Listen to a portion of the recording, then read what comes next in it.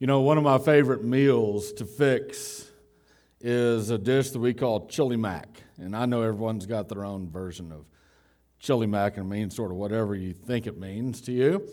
But chili mac for us is a sort of a meaty and spicy sauce that's fixed over cooked spaghetti noodles, and it contains ground beef and onion and bell peppers, celery. It contains tomatoes and tomato sauce. It contains both chili powder and, most importantly, Mexine chili powder, which is hard to find. Sometimes you got to buy it online.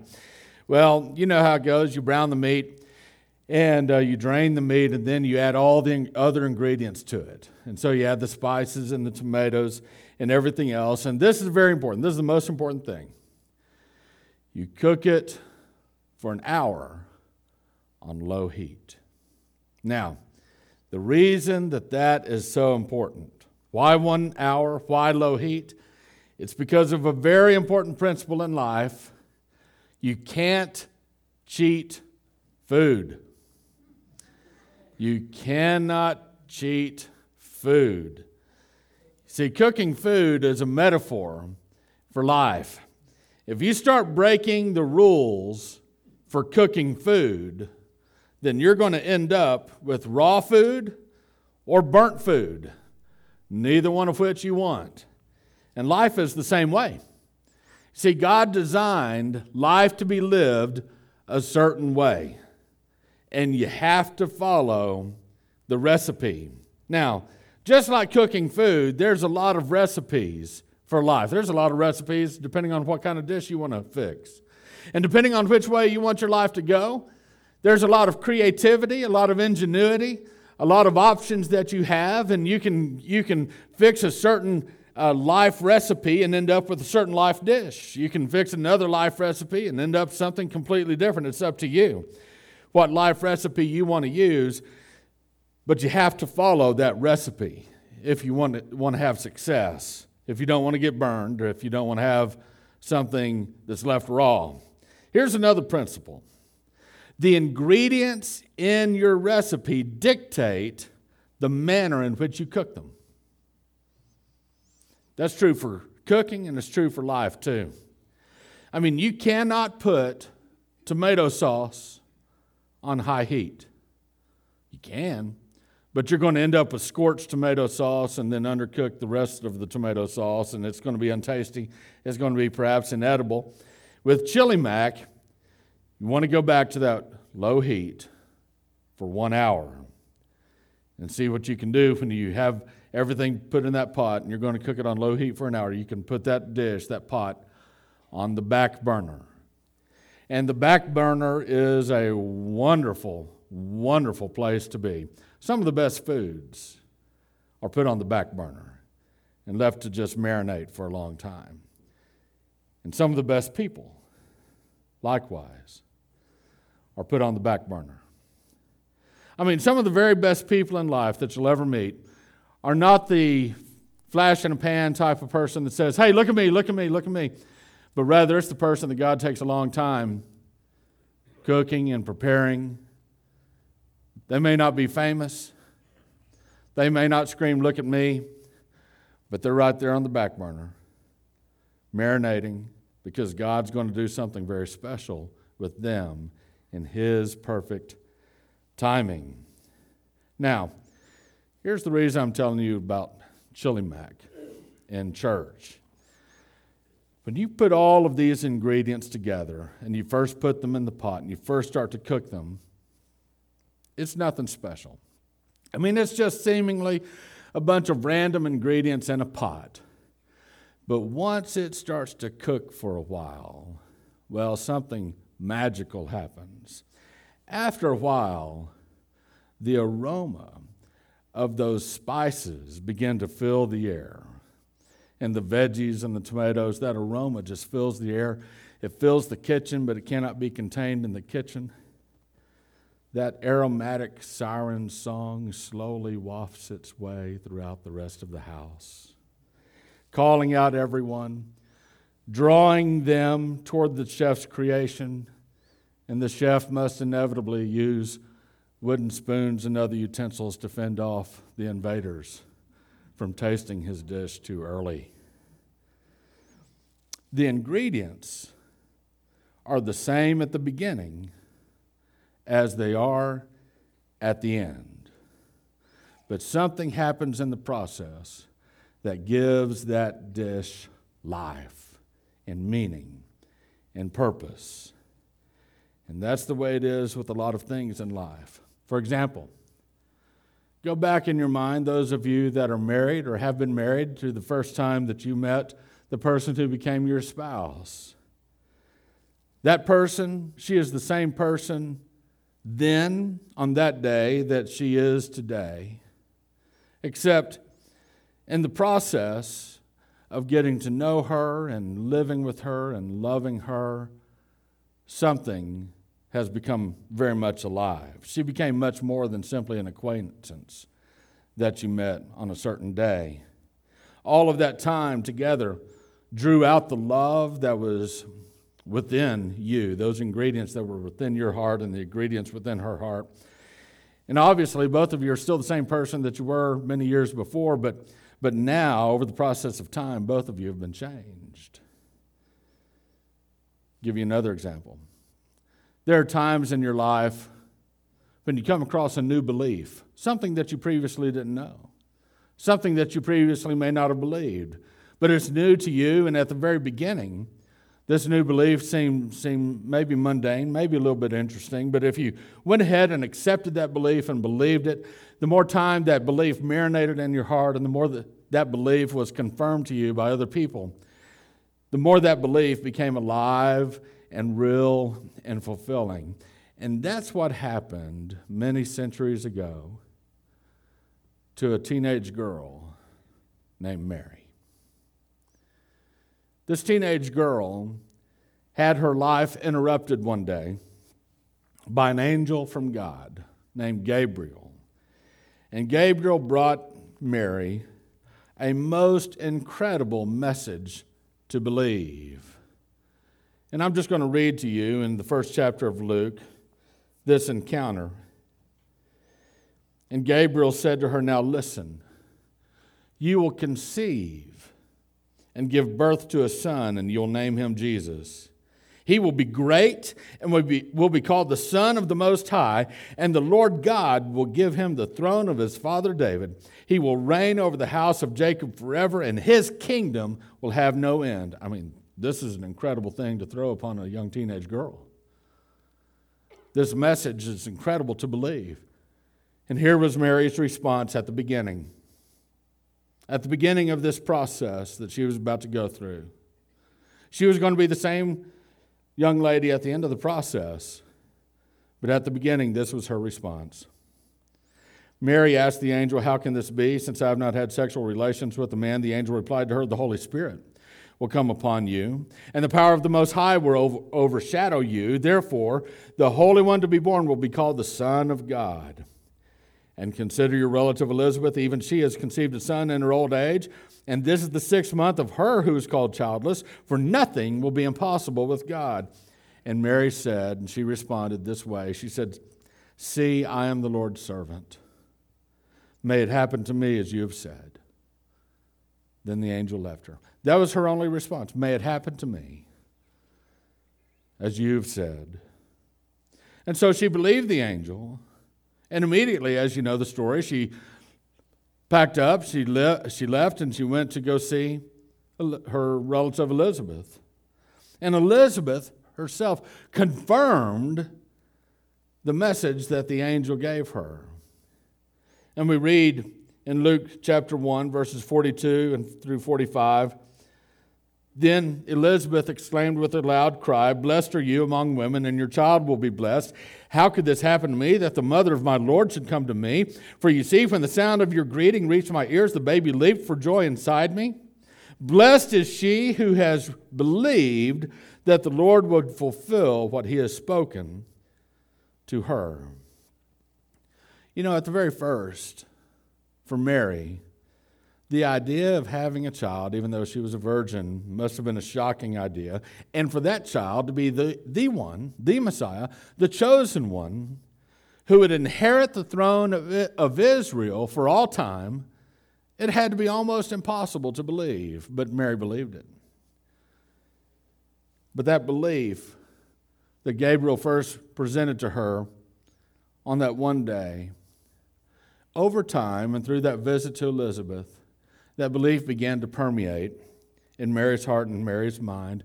And when Elizabeth added her testimony to it, confirming to Mary what the angel had said, Mary's belief burst to life. Now, she had much more to say than simply, I am the Lord's servant, may it happen to me as you've said. She had much more to say now. And she sings a song of praise that permeated not only those who heard the song then, but that song of praise has wafted through the centuries into our own hearts today, if we take the time to listen.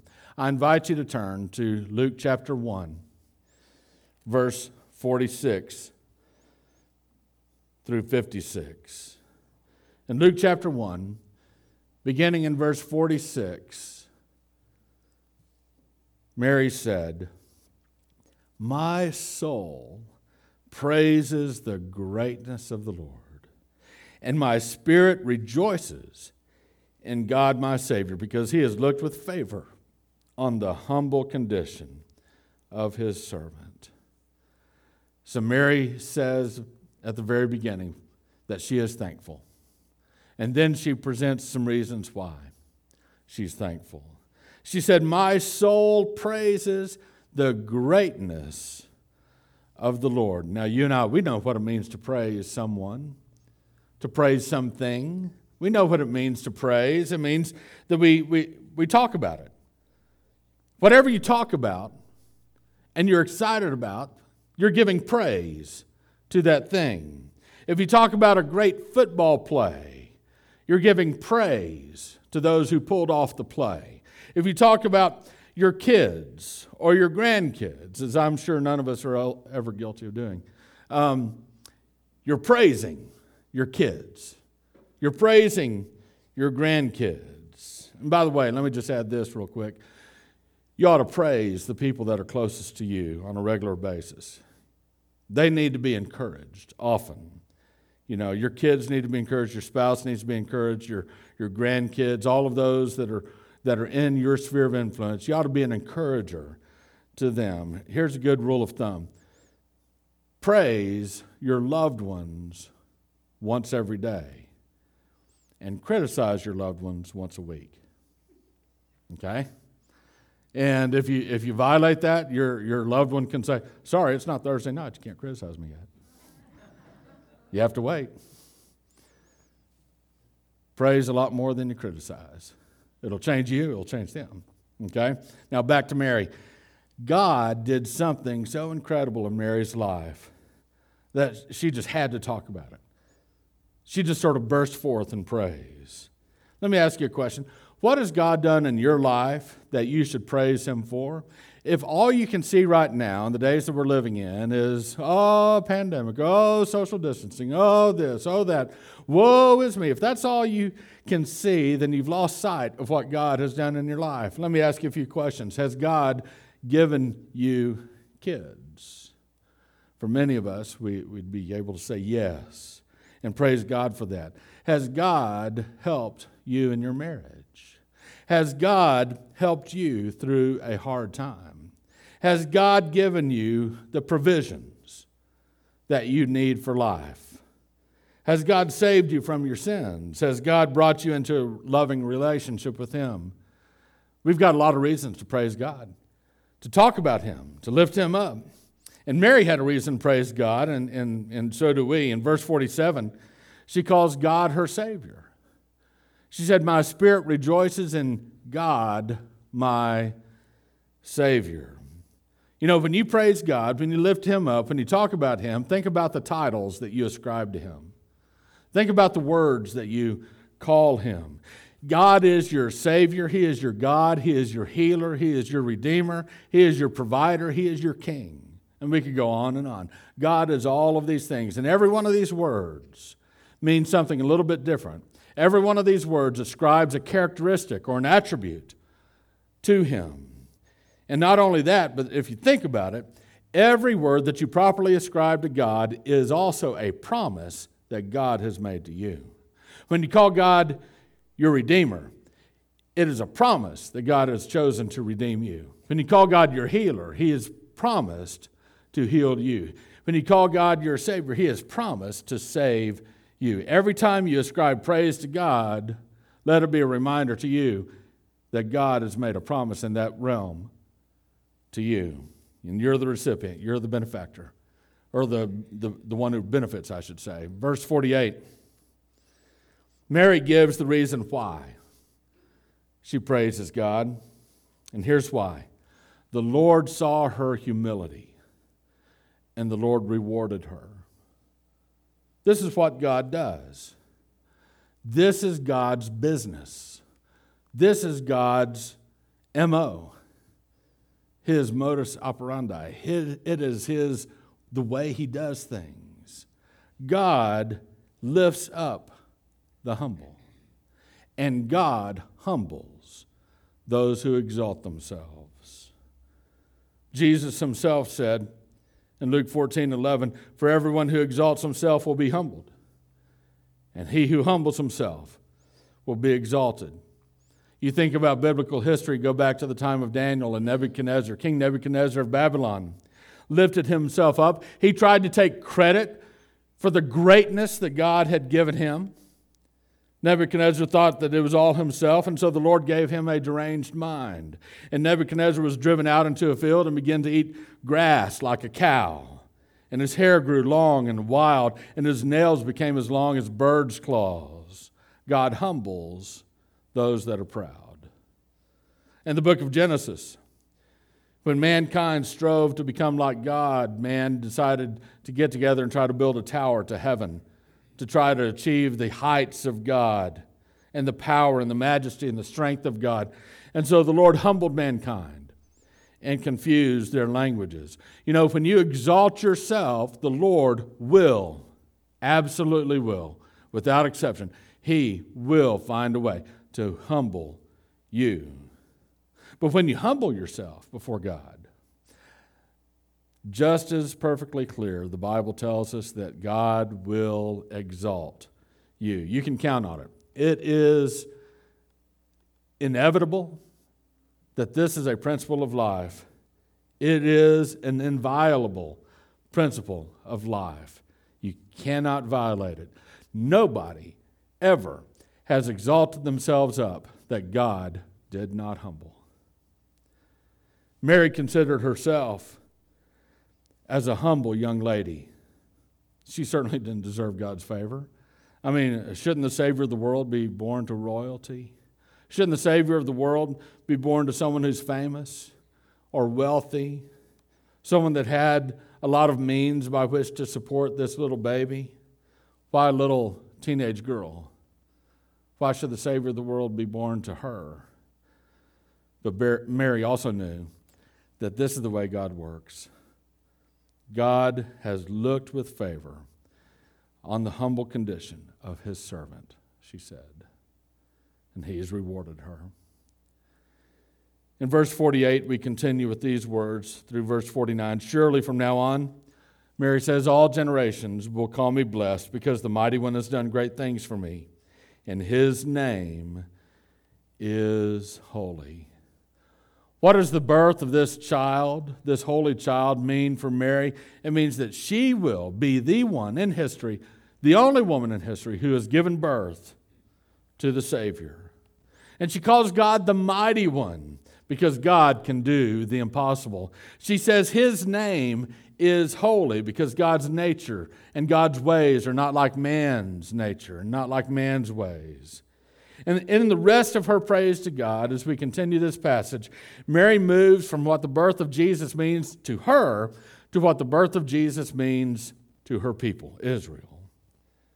She says in verse 50, His mercy is from generation to generation on those who fear him. On those who fear him. God's mercy is not necessarily promised on those who refuse to fear him. But on those who do fear him, God will most certainly be merciful. You know, we've been living for the better part of a year in the midst of a pandemic, as you obviously know. And it's interesting to me where people are looking for relief from this pandemic. We've placed our trust in cotton masks and social distancing rules that half of us refuse to follow, and a handful of vaccines that the CDC hopes will be effective.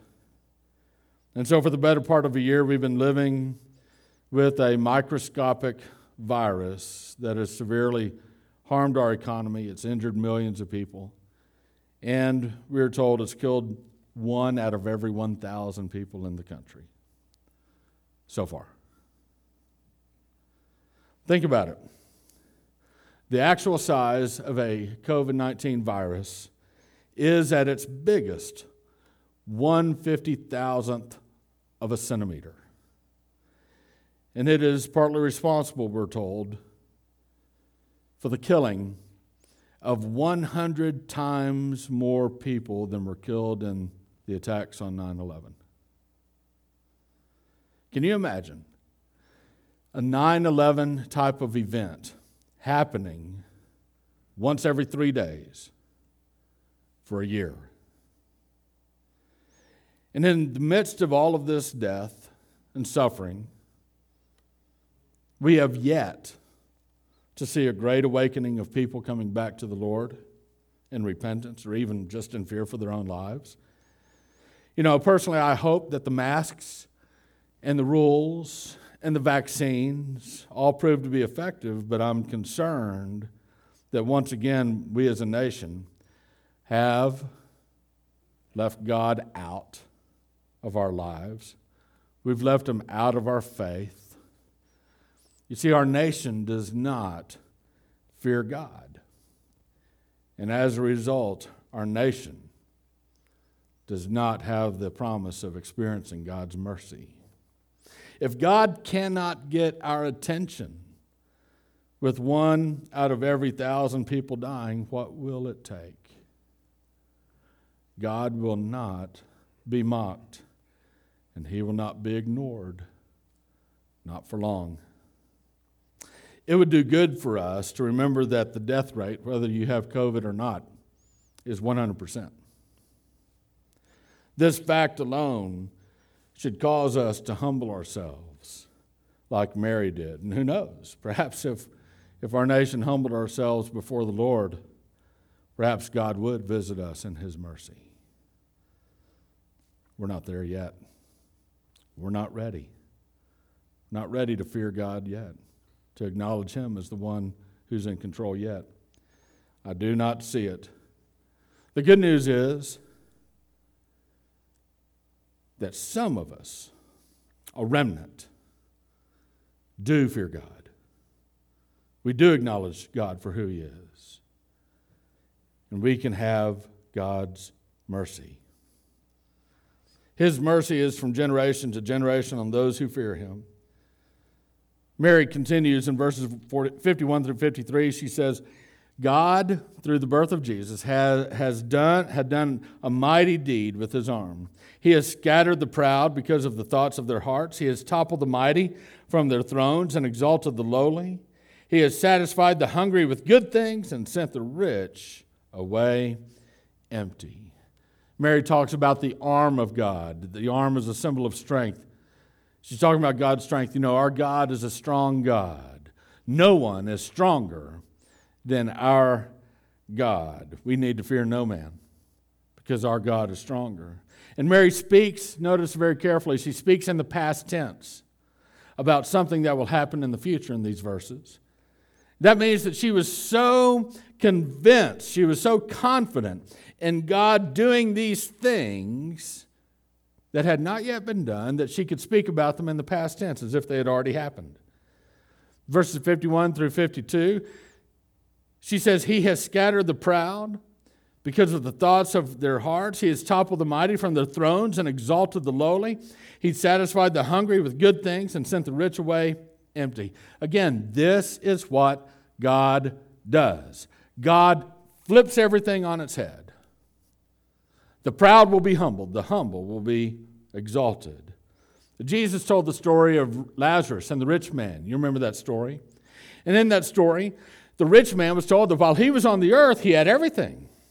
He had great wealth. Lazarus, on the other hand, had nothing. But now that both men had died, Lazarus has everything for all eternity. And the rich man, he has nothing. He has nothing in hell.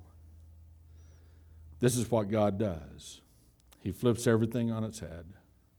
These are God's ways. Now, in the final part of Mary's song of praise, she says that the birth of the Messiah means that God's long-standing promise to Israel's patriarch Abraham has finally been fulfilled. She says in verses 54 through 55, He has helped His servant Israel, remembering His mercy to Abraham and his descendants forever, just as He spoke to our ancestors. When God spoke to Abraham in Genesis chapter 12 and told him that he would be a blessing to all the families of the earth, Abraham believed that message, although it had not been fulfilled. When God spoke again to Abraham in Genesis 15, the Bible says in Genesis 15:6 that Abraham believed, and that belief was reckoned to him as righteousness. And so Abraham had a saving faith in God. When God confirmed this in Genesis 17, when God confirmed this again in Genesis 21, over and over again, God is speaking to Abraham, and Abraham believes the message, the promise that God has promised him, and yet Abraham in his lifetime never saw the promise of God fulfilled. And that promise was the same promise hundreds of years later when Moses came on the scene and Moses believed the promise. And that same promise hundreds of years after that when King David was on the scene and when the prophets came on the scene. And yet none of those times was the Lord's promise to Abraham fulfilled. But now, God says to an insignificant teenage girl 2,000 years or so after Abraham, it's time. I'm fulfilling my promise now through you, Mary. And Mary gave praise to God. You know, God always keeps His promises. Sometimes we get a little bit impatient. We wish that the promise for healing, the promise for provisions would be given to us yesterday. What's taking so long, God? God always keeps His promises, but He does it in His perfect timing. In the meantime, like Abraham, like Moses, like David, like the prophets, we have to have faith that God will do this in His perfect timing. There's another promise that we've been waiting for as the church for 2,000 years. We've been waiting for Jesus to come back, for this child that was born in the manger, who died on a cross to pay for our sins, who rose from the grave to give us life, who ascended to heaven as the Lord over all. We're waiting for Him to come back. And the world mocks us. The world says, oh, what's taking so long? If Jesus was going to come back, He would have come back already, and they mock us for our faith. And that's okay. The world can do that. In the meantime, we must continue to have faith in the promise of God. Why? Because there is not one promise that God ever made in the past that He has broken. Why would we ever doubt the fact that God is going to keep this promise? The promise of the Lord to return, the promise of the Lord to establish His kingdom on earth and to rule from earth for millennia, and after that recreate the world and the heavens. Why would we ever doubt that? God always keeps His promises. And the greatest promise that God has made that can be fulfilled in your own heart and mind today is this simple promise. God has promised to grant forgiveness and eternal life to anyone who would trust in the Lord Jesus Christ alone for their salvation. And that's the invitation that I want to extend to you. That right now, in the quietness in this big room, you might just turn to the Lord and ask Him to save you. If you do that, the Bible says that God saves everyone who calls on Him. If you call on the Lord, He'll save you. It's that simple. Would you do that today? Let's pray. Heavenly Father, we do trust in the Lord Jesus Christ, who died on the cross, who rose from the grave. We believe what the Bible says about Him, and Father, we trust in Him today. And Father, I pray for anyone who might be struggling with this issue, listening to this message. For some reason, there's some part of doubt in their hearts. There's something going on that's blocking them, keeping them from making a full commitment to believing in the Lord Jesus Christ. Lord, I pray that you would remove those blinders, remove that doubt from their heart. Let them say, yes, today is the day. Today is the day of my salvation. Today is the day that I trust in the Lord. And Father, I pray that your promise again, like it was with me so many years ago, with so many people in this room, that your promise will be fulfilled in that person's heart, the person who believes today. Grant them forgiveness and eternal life. And Father, we'll give you all the praise for it. In Jesus' name we pray. Amen.